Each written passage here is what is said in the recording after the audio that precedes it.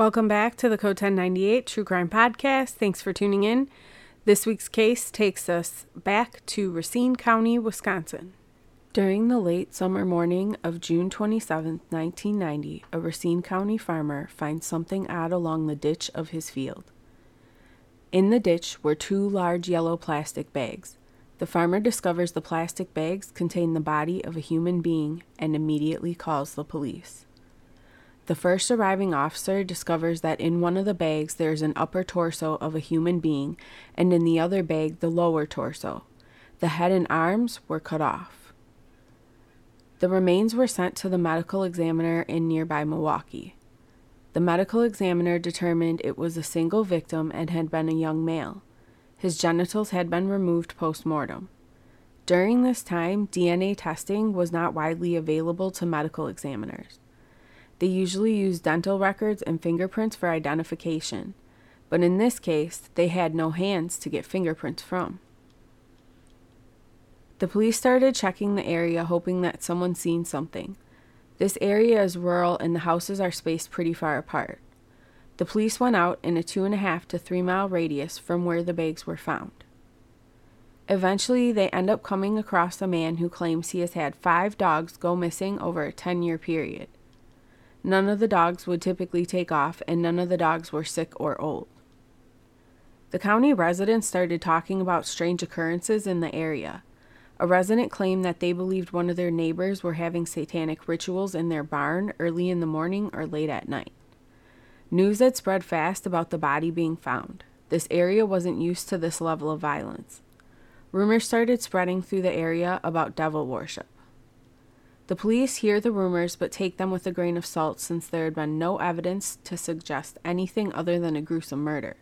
But that changes when the medical examiner finds an odd pattern of stab wounds to the middle of the back of the torso.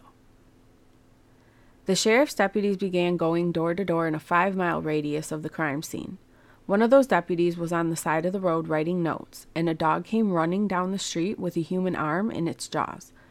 This location was several miles away from where the bags were found. Based on the new discovery, police changed their search area. Cadaver dogs were brought in to help in the search. One of those dogs found several other body parts. After this additional discovery, the community was terrified. Police were questioning whether there was more body parts and how many victims could be involved. Next, a human head is discovered by a man and his son walking down a county road. The medical examiner determines that all the body parts are from the same victim and also discovers a tattoo. A photo of the tattoo was released and police are contacted by a concerned parent. The father identifies the tattoo as his son's. The medical examiner then used dental records to determine the young man was 24-year-old James Michael Madden from Milwaukee, Wisconsin. Police quickly learned that James worked for an organization called Citizens for a Better Environment. James, along with others from the organization, were brought down to Racine County and dropped off. Each person has a designated route and area where they were to follow to go door to door to sell magazines and solicit donations. Later that evening, James never came back to the van at pickup time. His girlfriend at the time went out to look for him. She couldn't find him. Shortly after, the news broke of the body parts being found in Racine County. James lives just outside of Milwaukee in Whitefish Bay. Police learned that there was a home that's not far from where James lived, and in that home there's a set of dioramas. Inside the diorama there were walls and rooms and furniture and people, but the people were all dismembered and or disfigured in some way or another. At this point, police wanted to see it for themselves. They looked into the creator of the diorama and determined it wasn't possible he was involved. The creator was just an artist working on a project.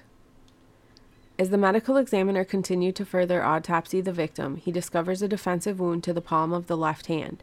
An x-ray of the skull revealed a bullet, and they determined it was his cause of death.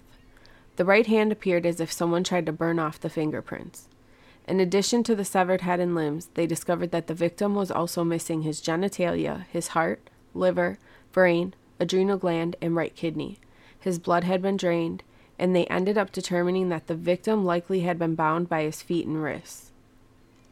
Not having much else to go on, police went back to going door to door and tracking the route the victim would have taken between the houses when he was selling magazines. they were able to determine which house he visited last. That homeowner denied ever seeing the victim or anyone else selling magazines in the area. The police felt the man acted suspicious and began looking into him. With the help of a citizen, police identified the bags used to dispose of the body parts. The bags were exclusively used for charities and fundraisers. They were able to determine that the bags had been sold to the homeowner's wife through a fundraiser. This gave police what they needed for a search warrant. When police had arrived at the property, the homeowner's child was in the backyard flying a kite that was made out of yellow plastic bags. A search of the basement revealed a mass collection of homosexual porn. Upon further search of the home, a large stash of snuff porn films was also found. Police found a hoist inside of a garage on the property and what was possibly bloodstains on the ground. They also found an at-home aluminum tanning booth in another area of the basement. Inside the tanning booth above the door was written, J. Madden. A neighbor eventually comes forward and says that the homeowner told him that he killed the victim, that he had shot him in the head.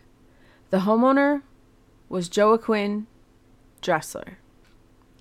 Based on the physical evidence from the body and the collection of snuff porn, the medical examiner testified that James was mutilated and murdered for sexual gratification. Joaquin Dressler was tried and convicted of first-degree intentional homicide. He was sentenced to life in prison. Before the trial ended, the defense tried to introduce evidence that the victim could have been killed by Jeffrey Dahmer since the discovery of his crimes happened around the same time. The judge ruled that the cases were unrelated and no evidence was offered that would prove they were. Something I found particularly interesting is that this case involved the neighbors talking about satanic cults and animal sacrifices. People in the area had told police about the hooded people walking through the woods at night and a dog being sacrificed in a barn. The medical examiner even testified that the police identified a general amount of satanic rituals in the area. This isn't the first case in Racine County where satanic cults were brought up in a missing persons case.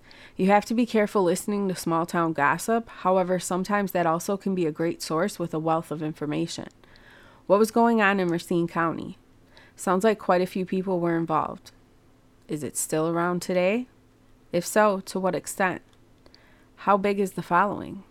Thank you for listening to Code 1098. Head over to my Patreon page to join the discussion about this case and others. Until next week.